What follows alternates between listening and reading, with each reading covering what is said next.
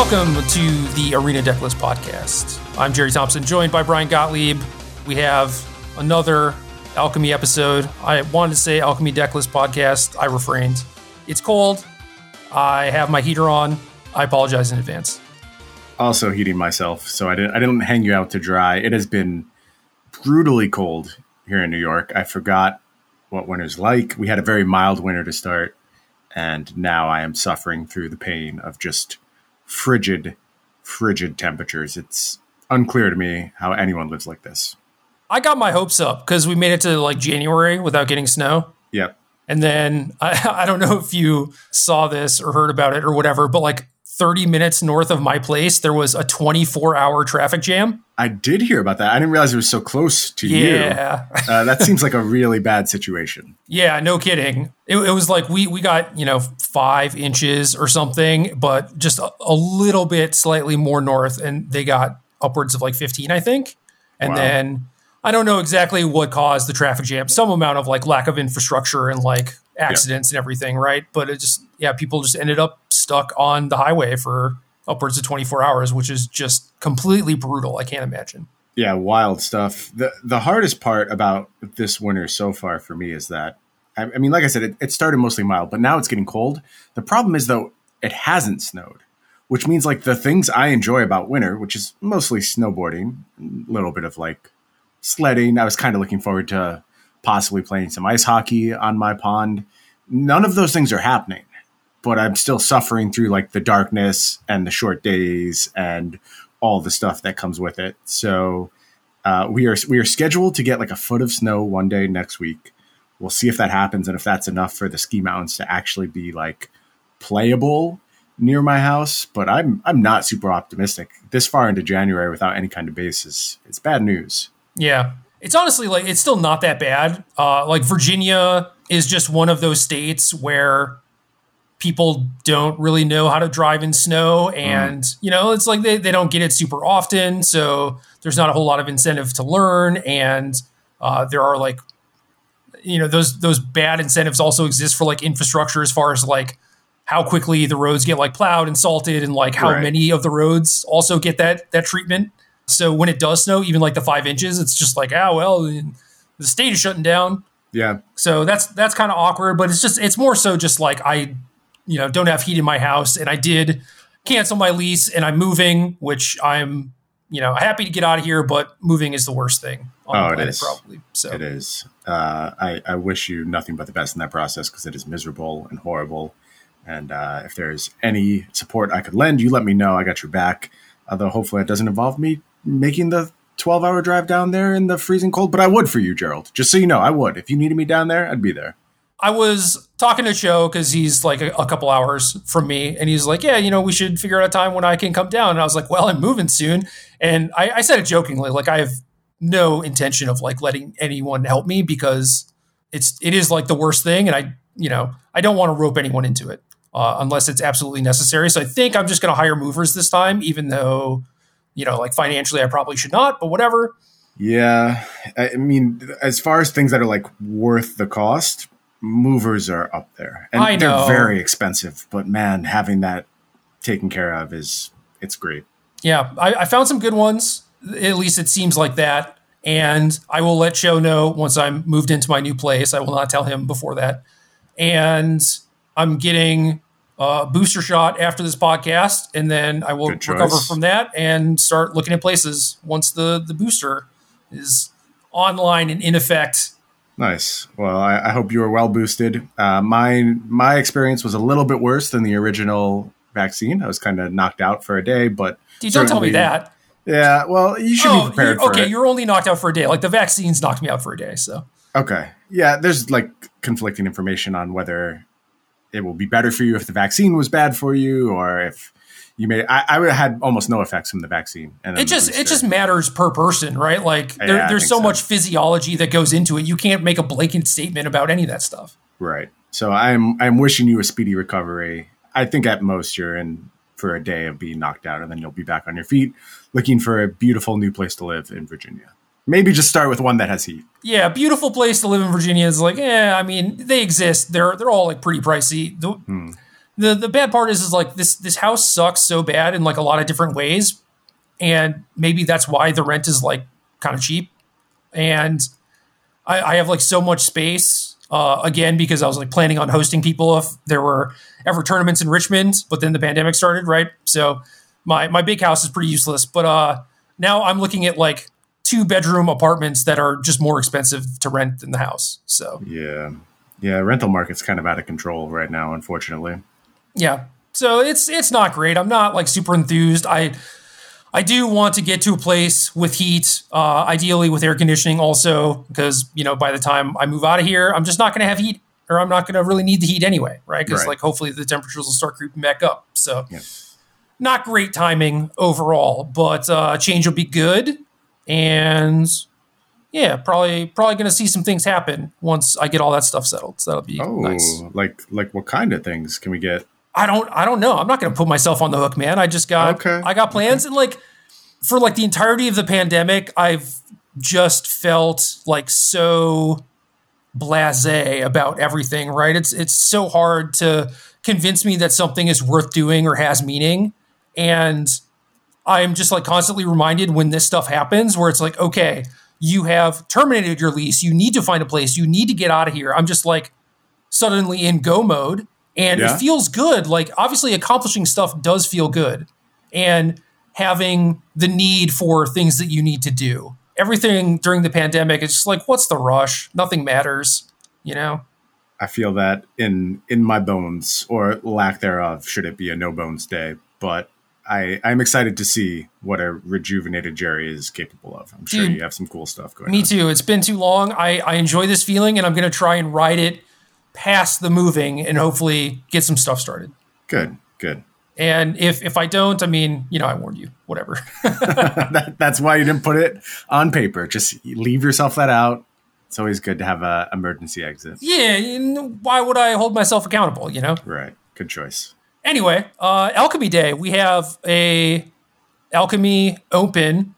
I'm so used to calling them like historic opens. I just feel like they've all been historic, So I want to say like the Alchemy Historic Open or whatever, but no, it's just Alchemy. It's probably been split between historic and standard, hasn't it? I guess there's been a draft and sealed one as well. They've really covered some bases so far. No, they have. I think the spread has been pretty good, but I don't know. Just in my mind, it just always wants to talk about historic. But historic is the most arena-y format, right? Like I think it's the one with the hardest tie to arena thus far. Although Alchemy trying to make a case for it, sort of shooting itself in the foot. I would like to talk more about that before we talk about specific decks, if you're interested. Absolutely. What else are we here for? So the Open is a 2-day event. You buy in on day 1. You play either best of 1 or best of 3. Qualify for day 2. You win some matches on day 2. You can win some money. So that's cool. Bad news is they announced that they're probably going to make changes to the format after this, and Alchemy still has no recourse for like giving you wildcards for like things that they nerf. Who thought that was a good idea? Who thought it was a good idea to say on the moment where your new format is about to have its like kind of debut? And that's another part of the whole issue here is as we sit down to do this show and I go to look back over the events that have occurred since the launch of Alchemy, there basically are none. Again, shoot the format in the foot as it tries to come out the gate by not building hype about it, not having an Alchemy tournament series or something to sort of announce its presence on the scene. So that's strike one against this format, which I have said from the beginning is hyper reliant on how much attention, love, care it's going to get. That's really what defines the Alchemy format and what had me excited about the Alchemy format. I'm not excited anymore. Like they've just done it again. Who is going to buy into a format where you say, we're not making it, we think there's a good chance we need to do some changes, but we're not going to make them until after this event when you have purchased the cards you need to play under these terms. And by the way, when we change these cards, you're not getting shit. Shut up, buy more Alchemy cards, and I don't want to hear it from you. I am out. I am out on this idea that you can fleece me forever, give me wild cards, or I'm not going to play Alchemy. I promise I can do my job as an observer. I can watch, I can read, I can learn, and I will use that to put forth informed Alchemy opinions that I think will be useful to our listeners. I will not play until you find a way to rectify this situation, because asking people to buy in on these cards and then being like, we're going to change them. And granted, thanks for telling me, because it lets me know just how clown shoes the decision making is over there, where you think I would still give you my money at this point. It's not happening. I'm waiting until you do something that addresses this problem. But still, thanks for telling me. I can't in good faith recommend anyone participates in this when everything you buy, and it's not only the alchemy cards that you may buy, everything surrounding it could change next week. So if you have stuff laying around to play alchemy with, sure, go for it at that point. Would I spend a penny getting specific cards I needed? Absolutely not. No chance. The funny part about all of it is that if they were at least good at fleecing people of their money and having them not feel bad about it, like, I would respect that. Mm-hmm. But instead, they're like, hey, we're going to have this tournament. And then they also announced before the tournament that they're going to make changes after it, which is bad for all the reasons that you said. But then there are now also people who, like you, are just like, well, then I'm not going to buy into alchemy and I'm not going to play in this tournament because you made this announcement. So from a money-making perspective, they've also just messed up. And yes. Granted, I think that, like, after a big tournament where they have a bunch of data, they are likely going to make changes, and they have a bunch of data already that maybe they're going to use to make changes. So I think it is nice for them to make the announcement, but if you know that you're going to make changes, do it before the event and give them like 2 or 3 weeks time to like play with the new versions of the cards or whatever, or just like don't announce it before the event so that a bunch of people play in the event, maybe not even thinking about the fact that their cards are going to get nerfed. And I think it's pretty reasonable for people to assume that, like, after the tournament is over, now you have data to make changes. Like, they could have just not announced that they were going to make changes, and if they made changes after the tournament, it would have been fine, right? The issue here is that they're playing both sides. And if alchemy is just a complete wild card of a format and everything you buy can change at a moment's notice and you never know if your cards are secure, okay, I would make that sacrifice if you're telling me this is the most actively managed format we can have. Things will change before tournaments. It's the first few months of Pioneer. Yeah. Yeah, and you're like, okay, those were exciting months, quite frankly, and I was okay with the buy-in at that point because the return I was going to get is what would ultimately end up being a balanced Pioneer format, which we did a show on last week and sort of alchemized. Sorry, I don't mean to do that, but it came together before our eyes based on that way of just altering things really quickly. And alchemy could have turned that up to 11 because you can actually alter not only the card pool, but the cards themselves, and that's probably what you're going to do. And that's interesting.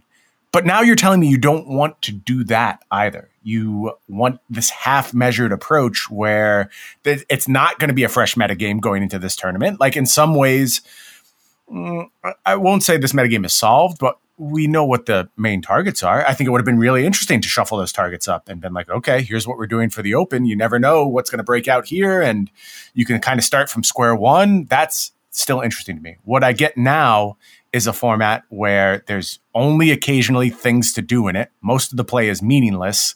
And then after the rare thing to do happens, they change everything.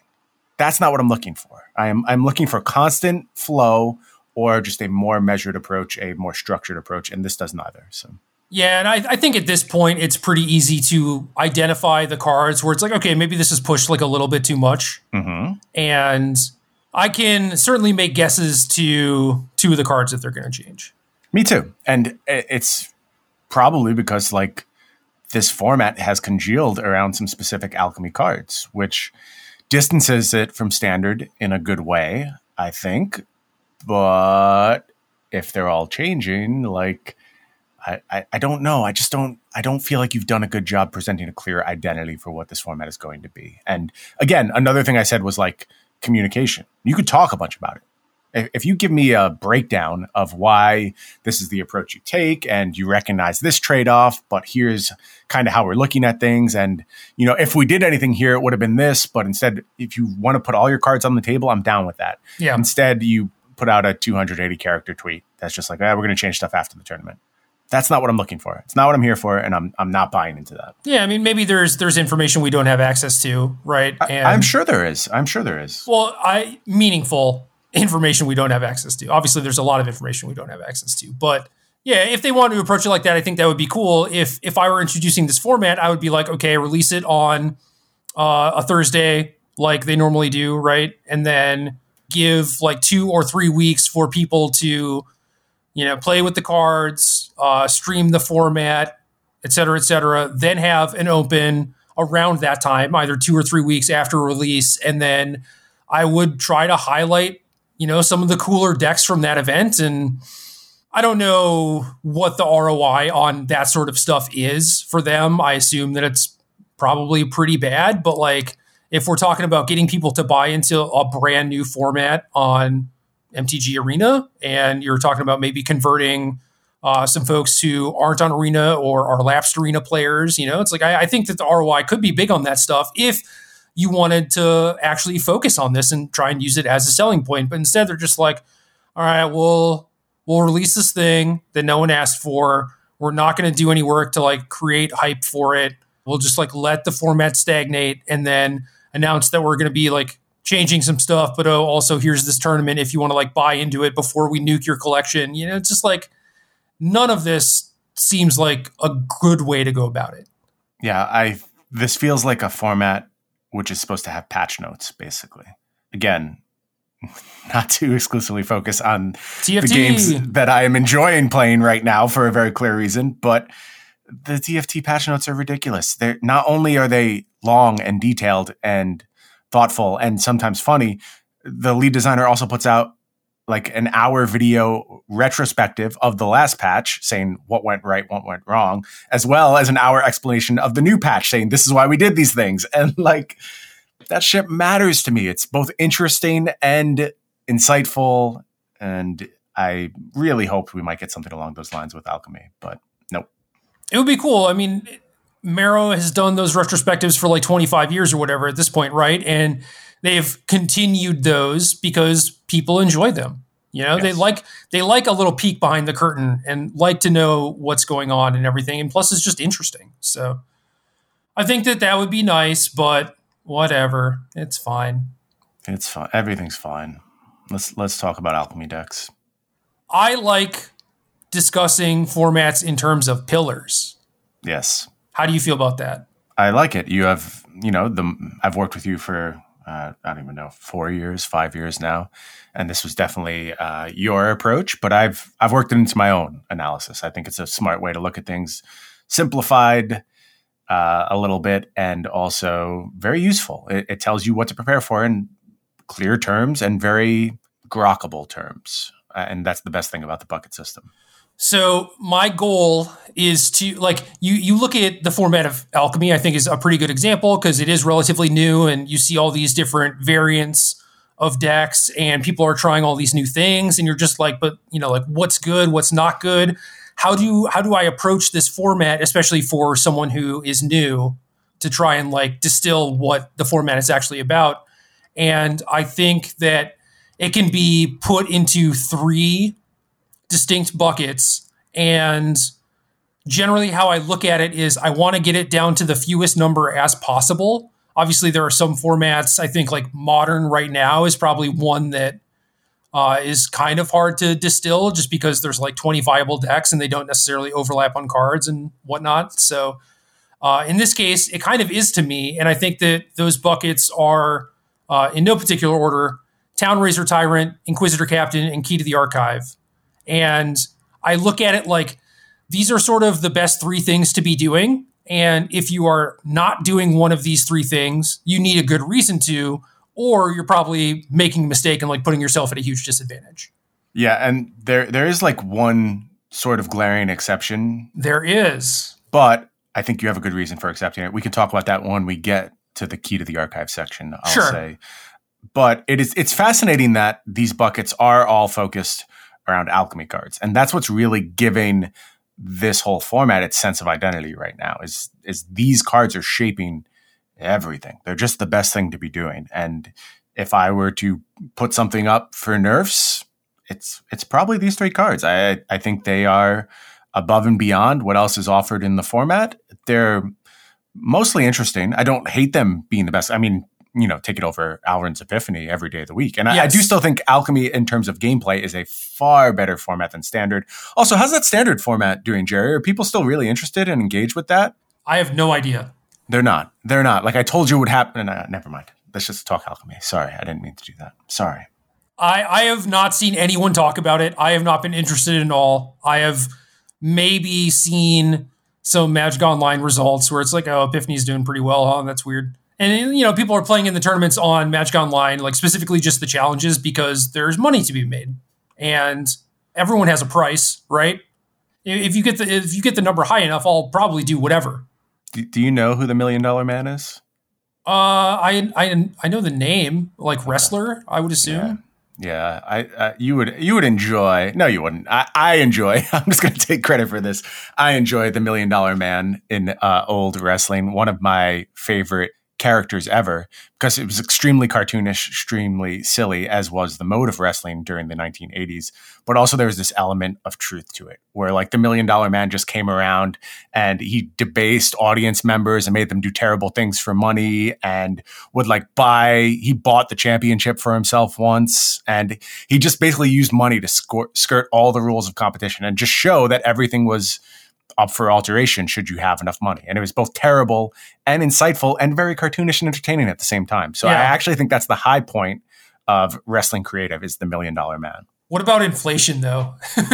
What would he be now? He would have to be like $1 billion man. Right? He has been beaten up by inflation. He's just unfathomably rich at the time as the $1 Million Man. And now I think, you know, he's doing well for himself, but certainly can't just buy wrestling championships at a whim. That's not going to work these days. Yeah. Before that, what were we talking about? I have no idea. Probably Magic, if I had to guess. Oh, doing things for money. Yes.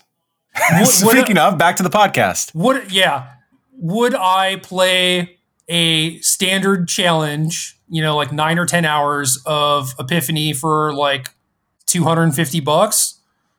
I don't know. Maybe give me 6 months. I might be there. We'll see. But, you know, movers are not cheap, right? Right.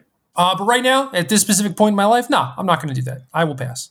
Yeah, I wish more was done to preserve standard. It's a shame, honestly. I know I'm like joking about it. It is a shame. There was potential there. And the standard chat in our Discord has like 4 messages in the last month. Nobody cares. They did do stuff. They made alchemy, though. Yep, they sure did. And in alchemy, there are 3 buckets of decks that we can talk about. Okay, so first of all, I have to say that I had to write about alchemy this week, which meant that I also had to buy into alchemy a little bit more. Okay, they get you every time. I was not happy about it, and I don't know. Even though Cedric's on his way out, he's still cracking that whip, you know. Yeah, making me work for my money, spend money to make money, etc. It's a fine justification on my end, but like personally, I feel really sad about it that I've actually like redeemed wild cards for these cards, knowing how the format's currently being handled. So the deck that I wrote about, like I took a cursory glance at the format and tried to figure out like, you know, what would look appealing and strong. And I really liked the look of some of the mono red aggro decks, like not the Dragons deck specifically, but the aggro ones. And those ones are also pretty mid-range leaning, you know, like they have some Planeswalkers, they have Town Razor Tyrants, they have like some 5-drops in the sideboard, etc. Right? So it's kind of similar to Dragons. They just end up having some pretty good Grizzly Bears too. And I know that you were high on the Dragons deck, and I had like played against Town Razor Tyrant, but it's a hell of a card. It is. I mean, persistent damage. It passes the check for a modern creature, right? Like it enters the battlefield and then impacts the game in some ways in a larger way than you would expect, because that persistent damage going on throughout the game should you not sacrifice a land. And that's not something we're asked to do in the current world of Magic. Like you get your lands and you keep them. Nobody messes with that. Town Razor Tyrant does, though. And granted, it's a punisher mechanic, but both of those choices are actually punishing and always punishing. It's just such a beating in so many scenarios, to say nothing of the large body with a very good tribal type left behind. I like this card in the preview season. I knew I would play it.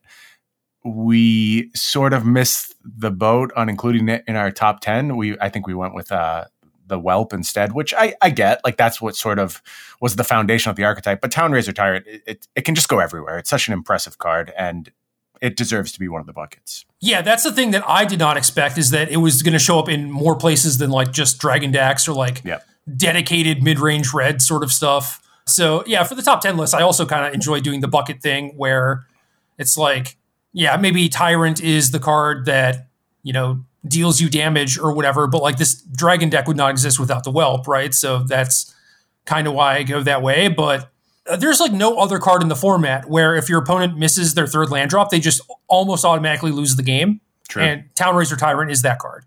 True. Yeah, and definitely variance punishing. That's not a way I've actually thought about the card before, but you're right. That you can't come back from that. The damage done at that point is so huge. I mean, especially when you're doing it at an accelerated rate. You're playing this on turn 3. You just can't come back from that scenario. I'm fine with casting it on turn 4. But yeah, like certainly turn 3 in those instances is even more punishing. And I've also just found a lot of instances where even if they don't miss their third land drop, if they miss their fourth land drop, it's still very good. Like basically if they stumble at all, it's awesome. But like even if they don't stumble, you're still putting the screws to them, you know? And early on, you can't really afford to sacrifice that land, especially when I have a 4/4 flyer, because you have to do things in order to keep parity and try and win the race. But in the meantime, I'm dealing you like 2 or 4 damage, and then your land goes away, which could stymie you a little bit. Right. So yeah, it's a Punisher mechanic, but when both the options are excellent for you, then it doesn't really matter. And I've certainly had some games, it goes to like turn 10 or whatever, where its ability doesn't really matter, but it's still a 4-mana 4/4. It's still fine. Right. Yeah, there's no fail state for this card. It just doesn't exist, and you're very happy to play it at almost all stages of the game. So the fact that it also trades well with like Goldspan Dragon, I think is important as well. It has good blocks. There's other flying creatures in the format that matter. So yeah, just an all-around impressive beater, and probably, it's weird to say, but should be seeing more play than it does. Like yes. I think like branching any deck that is playing red and looking to deal damage should probably consider this as a real option. And we are starting to see that a little bit. So I started with mono red. I know that the Dragons decks have had a reasonable amount of success, but I didn't really like the idea of just like play big thing and like hope my opponent loses. Like I wanted a little bit of early game, maybe like some blockers against like all these decks that are very good at going wide. And I wanted like the early pressure against the control decks. And I wanted like a little bit of card advantage. And the Dragons didn't necessarily provide that against decks with Infernal Grasp and stuff like that. So yep. I like the look of mono red aggro because you have things like Rahilda and Bloodthirsty Adversary, and you get to play Chandra, which obviously like a lot of the Dragons decks do too. But then your 5-drop being Tybalt is kind of like what drew me to it, where it's like, yeah, this seems like a better top end to have in the matchups where you're grinding a little bit. Interesting, and you're talking about Alchemy Tybalt, right? Yeah. Oh wow, that's a full mythic right there. That's dude, costly. It's bad. Okay, so I have my final list for mono red, right? Like my article is submitted. I did a bunch of testing and I submitted the sideboarding plans and everything. I did what I could to maintain some dignity, and by that I mean I played maybe like the last 10 games that I played with like a 13 card sideboard because I only had like 3 Tybalts and 3 Conducive Blasts. I was or Conducive Current, whatever it's called. I was just like, I'm not going to get all of these cards. Like, and it's not going to meaningfully change my testing whether or not I have access to the 4th Tybalt, even though I feel like I want it in certain matchups. Right. You understand the quality of that card. You'll just draw it less often with your lacking copy, but you are able to put forth the information for the people who are ultra whales. We're only whales now. There's ultra whales. We've been supplanted. Yeah, and some of it too was trying to get in the experience like playing best of one. So I wasn't even using my sideboard the entirety of the time anyway. So, I have a lot of justifications for not going full whale. I support all of them. Hell yeah. Tybalt is a weird card. Tell me more about your experience with it. All right, so it's 5 mana, 3 starting loyalty. +1 is add RR, draft a card from Tybalt's spellbook, exile it, and then until end of turn, you can cast it. So this is a pretty medium spellbook, right? It's like some random devils, Yep. And yeah, it's pretty medium. I think it's like above average, maybe for like a lot of the spellbooks, I guess, but whatever. It's like you get like a 3 mana 3/3 and like a 5 mana 5/5 and whatever. The other +1 is 3 to a creature. Maybe your Planeswalker too, unless your opponent takes 3 damage. If they do take the 3 damage, you can rummage, and then -X make X devils. And so you have this tension where like the first +1, you might not even be able to cast the card you get off it. The second +1 is Punisher mechanic in like the worst way, but like if you choose, if your opponent chooses to take the 3, you get to rummage. So like you're getting a slightly better deal when they do the thing that you don't want them to do, I guess. And then the other thing is like a pretty mediocre like Devil Creator thing. So it didn't look that appealing, but like the more I played with it, it's just like it doesn't matter. It's like creating extra cardboard. I very rarely used the Punisher +1, just in very specific scenarios where it was like my hand is like maybe garbage. You have a thing that I want to kill, but I'm pretty sure that you're going to like take the 3 and like that 3 damage is also relevant and I want to rummage, you know? It's like that is so much rarely better than just like drafting a card because you can just hit a 5 mana 5/5 that matters, right? Right. So a lot of it is like you play it and then if you need the loyalty because your opponent has, I don't know, like a 3 damage burn spell or whatever, you can +1 and like try and spike some of the 2 mana cards, or you just like make 2 devils and then you just draft every turn from the rest of the game. Yeah. So it's a weird card, but it's actually been pretty solid. And I don't think that there's a better 5 mana card advantage option for red. So it's like, it's fine. It gets the job done. That's cool. I like these cards filling those niche roles because I think that's important to having a well-rounded metagame. I hate that they are mythics, but that is besides the point here.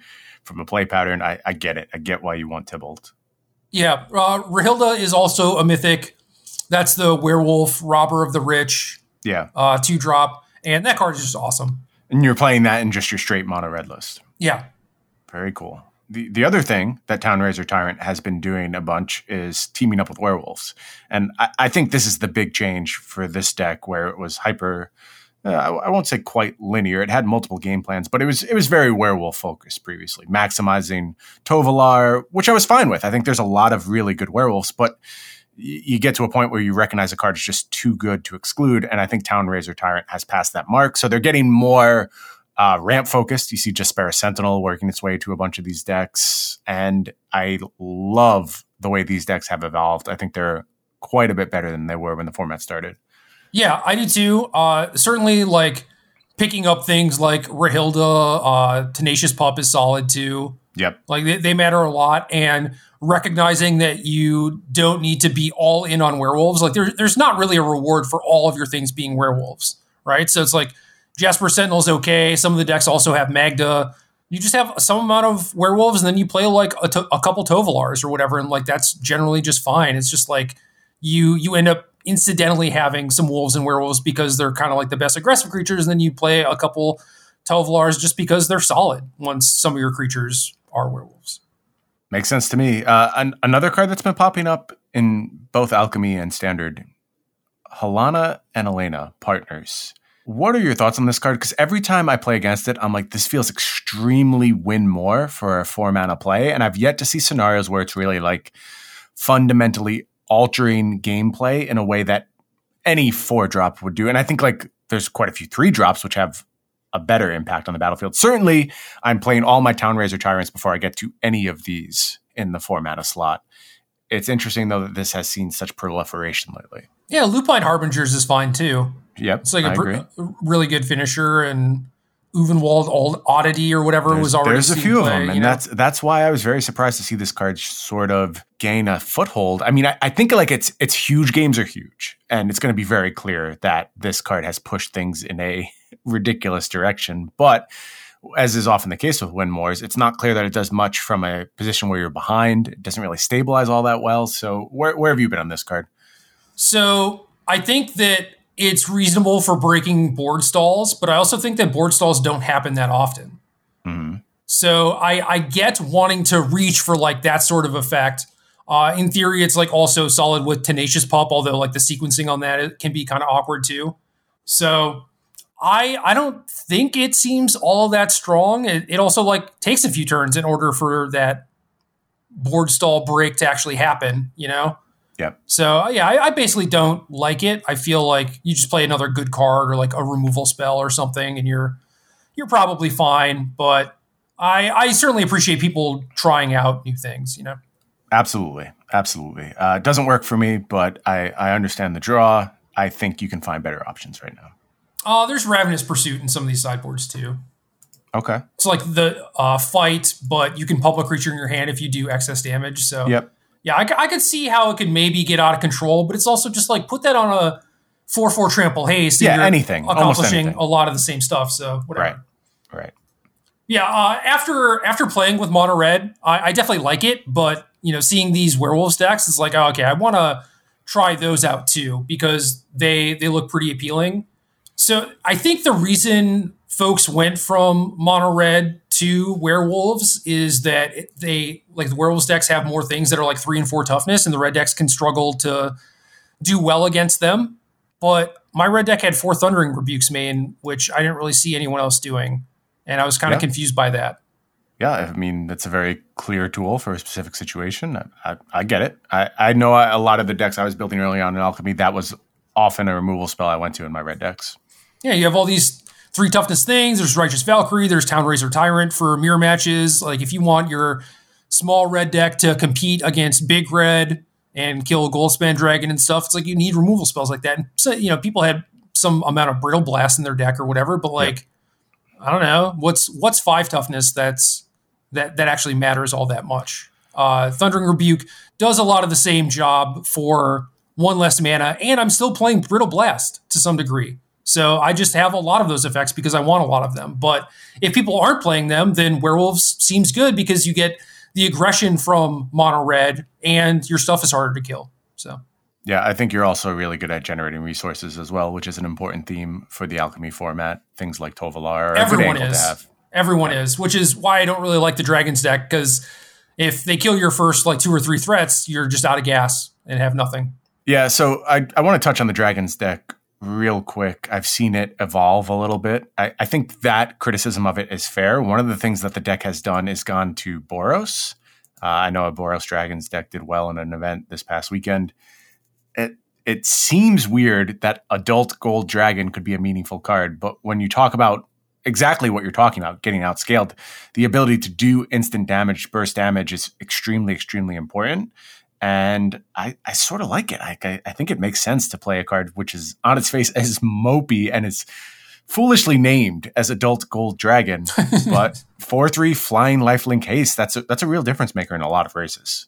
It is, but I'd rather just have interaction, because you're just like, well, if we're in a close race and I'm gonna lose, having this lifelinker will help me. And it's like, well, maybe not playing crappy 5 mana cards would help you. Well, fair criticism. The other thing this Boros deck seems to be doing is playing Divine Purge now. Yeah, so. And that card is good. And I have Conducive Blast or Conducive Current. I don't know. All the names are made up, right? Yes, all fictional. The RRR sweeper in my sideboard, that's a reason to not play Faceless Haven. In addition to it being kind of weak now, so I definitely like having access to a sweeper and being able to become big creatures plus sweepers against the Inquisitor Captain decks. Yep. That makes sense. The knock I have about this particular build of Boros Dragons is we're getting away from the Chandra stuff, which was a way to actually play some longer games for this deck and to also stay with the A plan. So it's even more so, here are the cards in my hand, hope they are good enough. And they often will be. I think this deck is fine. But there's so many good options in this format that never have to play those games. And I'm going to take the resource search option every time. Dude, Chandra is so good. It is. And I've been impressed with it. Not busted good, but she's just easily one of my favorite cards. I love that card. Good. I'm glad you got a win, Gerald. I'm glad you found a nice Planeswalker for yourself. Hell yeah. It does require me to play a lot of red cards. Yeah. That's the downside. But the red cards are okay right now, for the most part. Yeah, I like the way that this red deck is built. And, that's another reason why I gravitated towards it, is because you have these creatures that brawl pretty well and can kind of run away with a game on their own. Yep. And then you have pretty good removal. You have some card advantage. You have a good sideboard plan. It's I love everything about this, even if, the specific strategy or cards are not things that I'm a big fan of, and getting to play Chandra in a deck like that, I'm just this is perfect. And the deck ends up being quite good too. So how much of the appeal is the fact that it plays like a standard deck from 4 or 5 years ago? Alchemy kind of does to some degree, So the format itself is not bad. I agree. And I wish that there was more incentive to do stuff with it. I'm definitely in the camp that you're in of just like kill standard, make this format not as predatory, actually promote it a little bit. And I think good things will happen unless, a lot of mistakes get made, right? I'm surprised how many people have a positive reaction. I kind of thought I would get flamed for the kill standard take, but a lot of people seem on board with what is this even doing at this point? Yeah, it's weird. It's like there are so many people who would maybe identify as standard players, at least when organized play was like at its peak. They're just like, I like standard the most. And then you're just like, murder it. And they're like, yeah, actually, that's not a bad idea. It's just like, I do primarily play standard and I do enjoy it, but we could do so much better. We could. Absolutely could. So it's cool where I feel like maybe you didn't get people's like knee-jerk reactions where you're just like, I want to kill your darling, or maybe people have just like slowly realized over the course of like their standard experience being fairly poor the last few years that they're just like, yeah, this is not the answer. That just speaks to the brilliant, measured, and very thoughtful audience we've cultivated over the years here at the Arena Decklist podcast. Well, that's definitely true too. To ideas like this, you're going to get a very large disparity of responses if you post on Twitter versus like in our Discord. Yeah, or if you post something on Reddit. Say it turns out things. That's going even further than Twitter, because at least Twitter is 10,000 people who've decided that they want to read your tweets, right? Yes, I got a wave of new followers this week, and I was like, "Oh no, what's happening?" Because that's always a sign of disaster when just a bunch of new followers show up. What happened? What'd you do? Somebody posted one of my tweets to Reddit. Oh, yeah. Oh, and then there's just like 150 comments talking about how I'm an idiot and obviously don't understand things. So but then there's like 10 people who are like, "Oh, he's not an idiot. I'm going to follow him on Twitter." And for what it's worth, the most upvoted comment was someone being like, "Yeah, this makes a lot of sense." But then you just go through thread after thread of obviously this person knows nothing. Look, he didn't include this obvious information in this 280 character tweet, so there's no way he understands anything. Is that the tweet that was I don't know. You were like me and like, I don't know, me an idiot, you an intellectual or whatever, that one? Yes, okay. That would be the one that inspired that. Internet's a weird place, man. Yeah, I don't know. I see stuff like that, and I'm just like, I'll take a glance at your previous tweets because I assume it happens there because I don't know where else you would have some interaction and then tweet about it. So I didn't know. I like to play this bizarre game of like being both opaque and obvious at the same time. That's what I really enjoy about posting on the internet. Is like all the things are there. Like if you are a devout me fan, first, get some help. Second, you can put together the pieces from back in time and understand what I'm pointing at. But if you just see this tweet in no context, I want it to go a little bit over your head and maybe you still get something out of it. Yeah, I used to treat things like that where it was a continuity.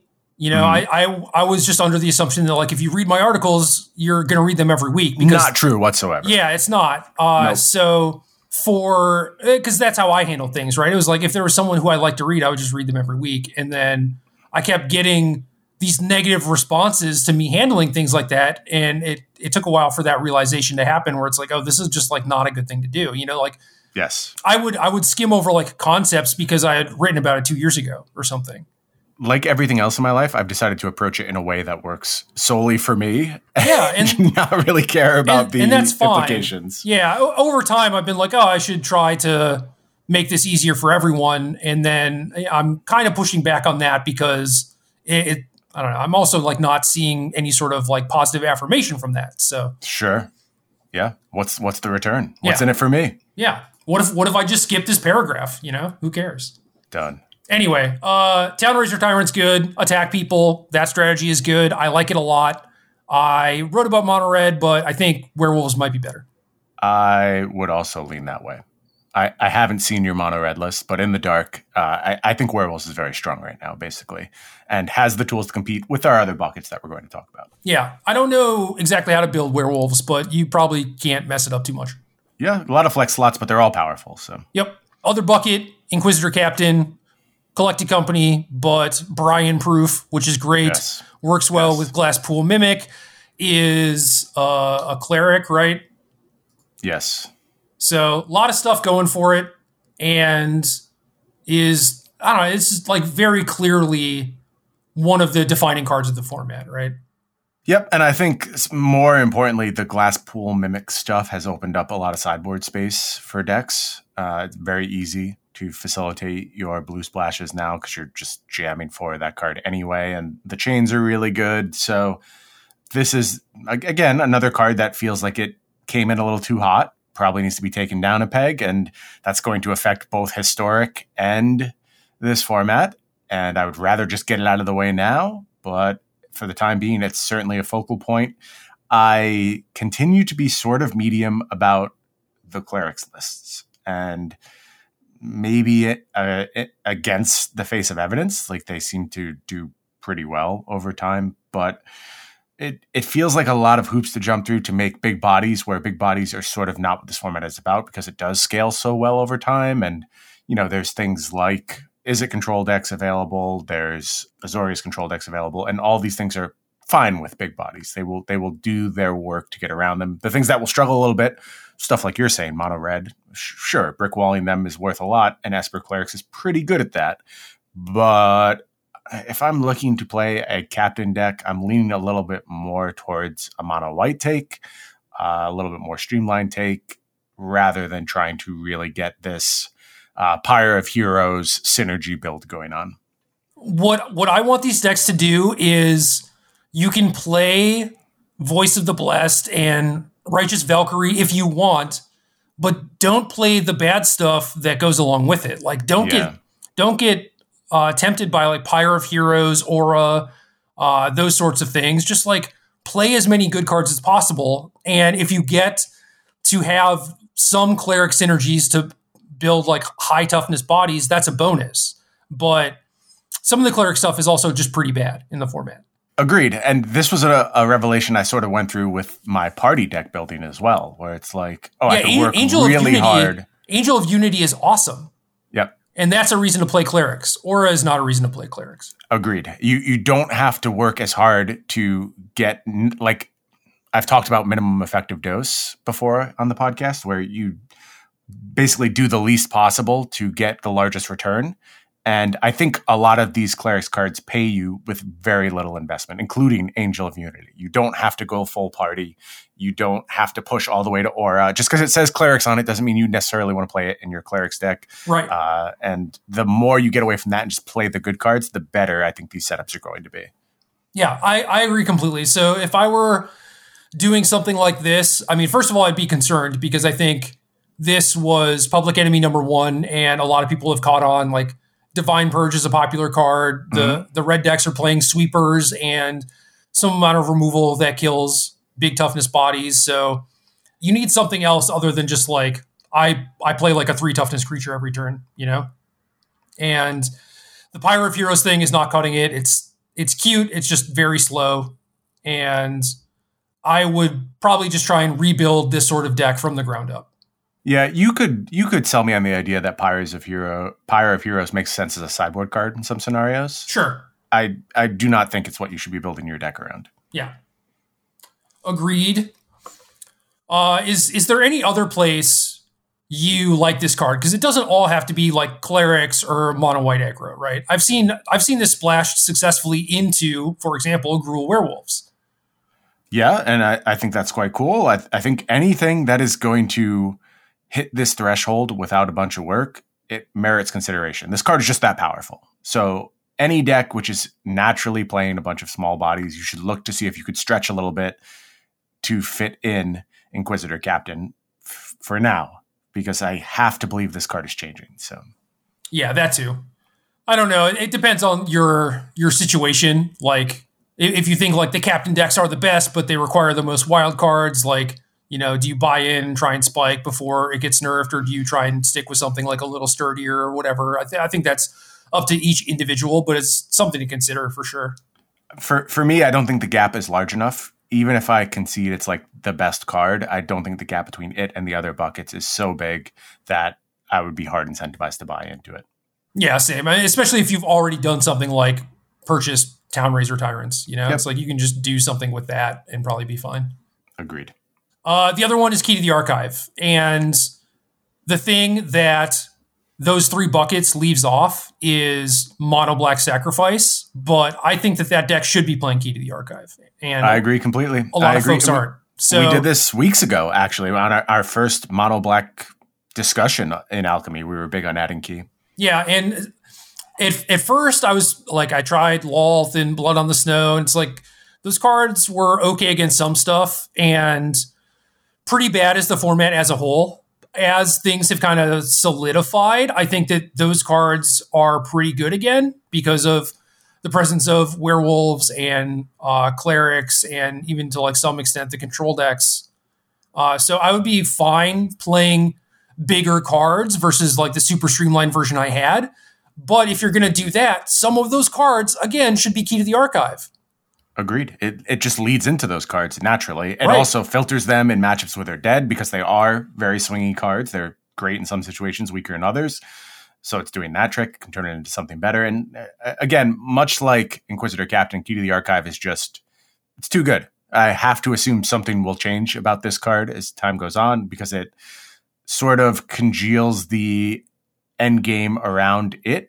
You will always be looking to push to these huge mana thresholds where there's, I won't even say there's no cost. There's strictly upside to trying to ramp to a higher mana threshold. And as long as that's true, I can't see all the control decks in the format gravitating around this card. So yeah, the interesting thing is that I can see pretty clear nerfs that they could do for Tyrant and Captain, but Key to the Archive is a weird one where presumably you want it to still be a player, you just don't want it to outclass everything.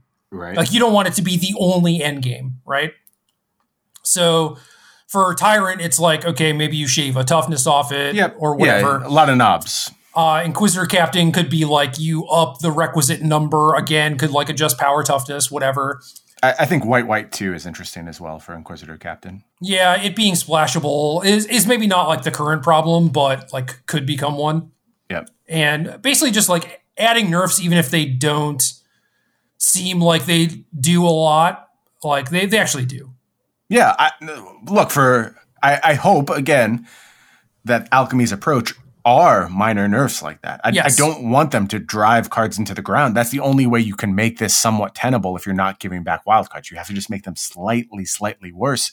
But until we have evidence of that, I'm not going to assume that's what they do because I just don't know. I don't know what they're thinking anymore. But with Key to the Archive, you're right. It's harder because there's only a few numbers to change, right? You can make it cost 5 mana. It's unplayable as far as I can tell. You know, you could go real dramatic and like go to hyper focus endgames and make it like 6 mana to get 3 mana. That's interesting. It probably again pushes it out of the realm of viability, except in very odd. It's not a 4 of anymore. Yeah. That's for sure.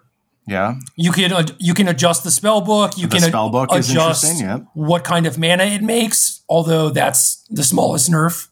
Yeah. Yeah, I'm not sure what they're going to do. It's probably what I'm most interested to see how they adjust, but I don't know. I don't think it's like, it's not ruining the format. It's just de-optimizing it is what I would say. And it makes these endgames very clear. And I would rather not deal with it. And also there's like the randomness aspect, which, you know, as Magic players, we're almost certainly not going to love. It's been occasionally fun, but I've had my fill of Approach of the Second Sun. I'll tell you that. Yeah. I think adjusting the spell book is maybe pretty reasonable to me too. But I think just doing stuff that's like kind of heavy-handed, where it's like add a mana or whatever, kind of just nukes it, which is not what they want. And like we've seen them take a more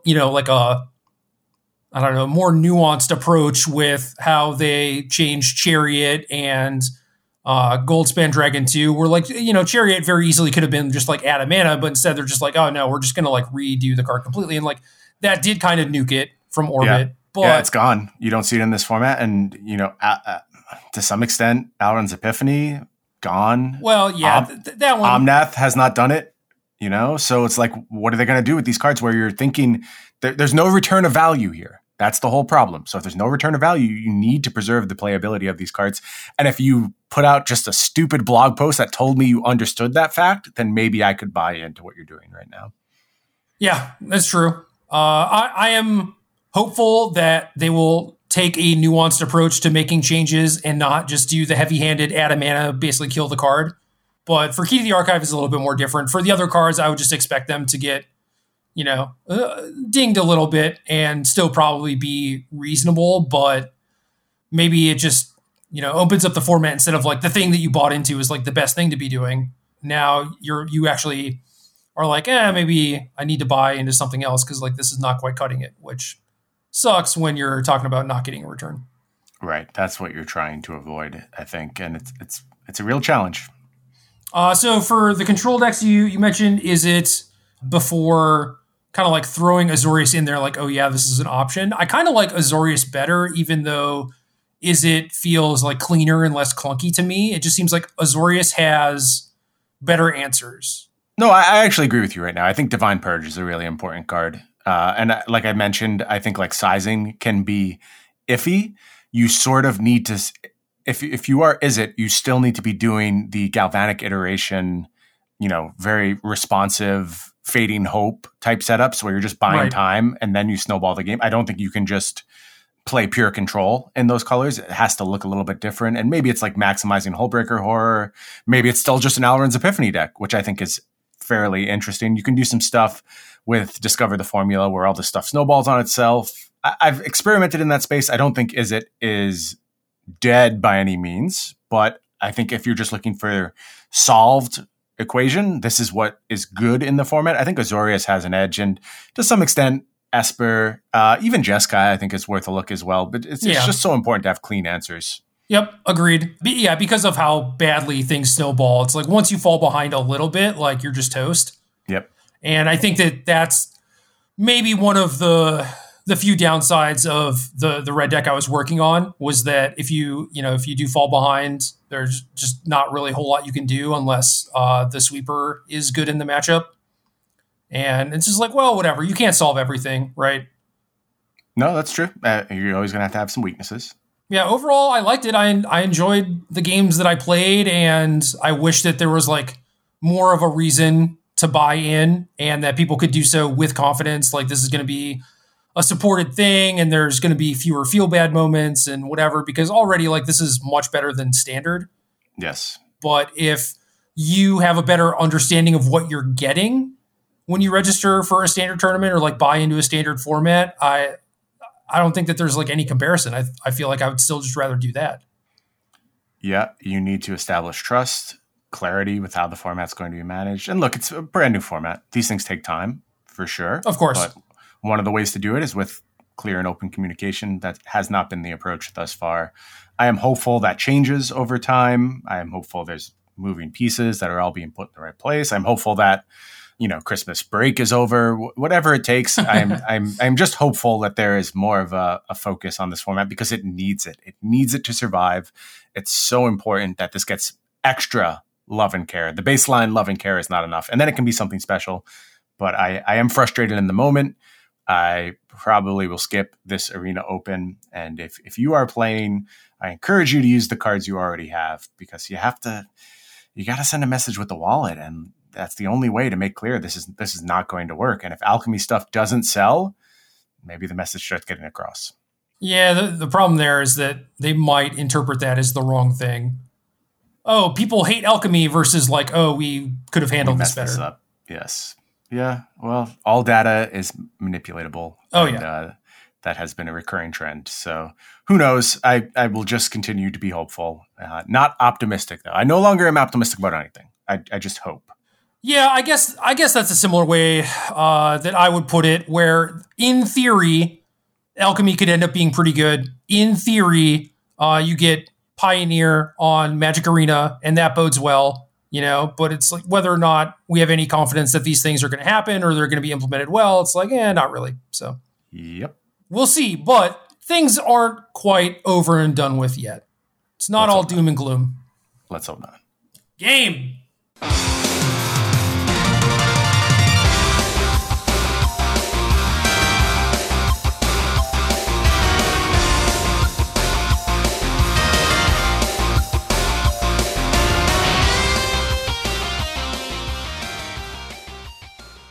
Good luck.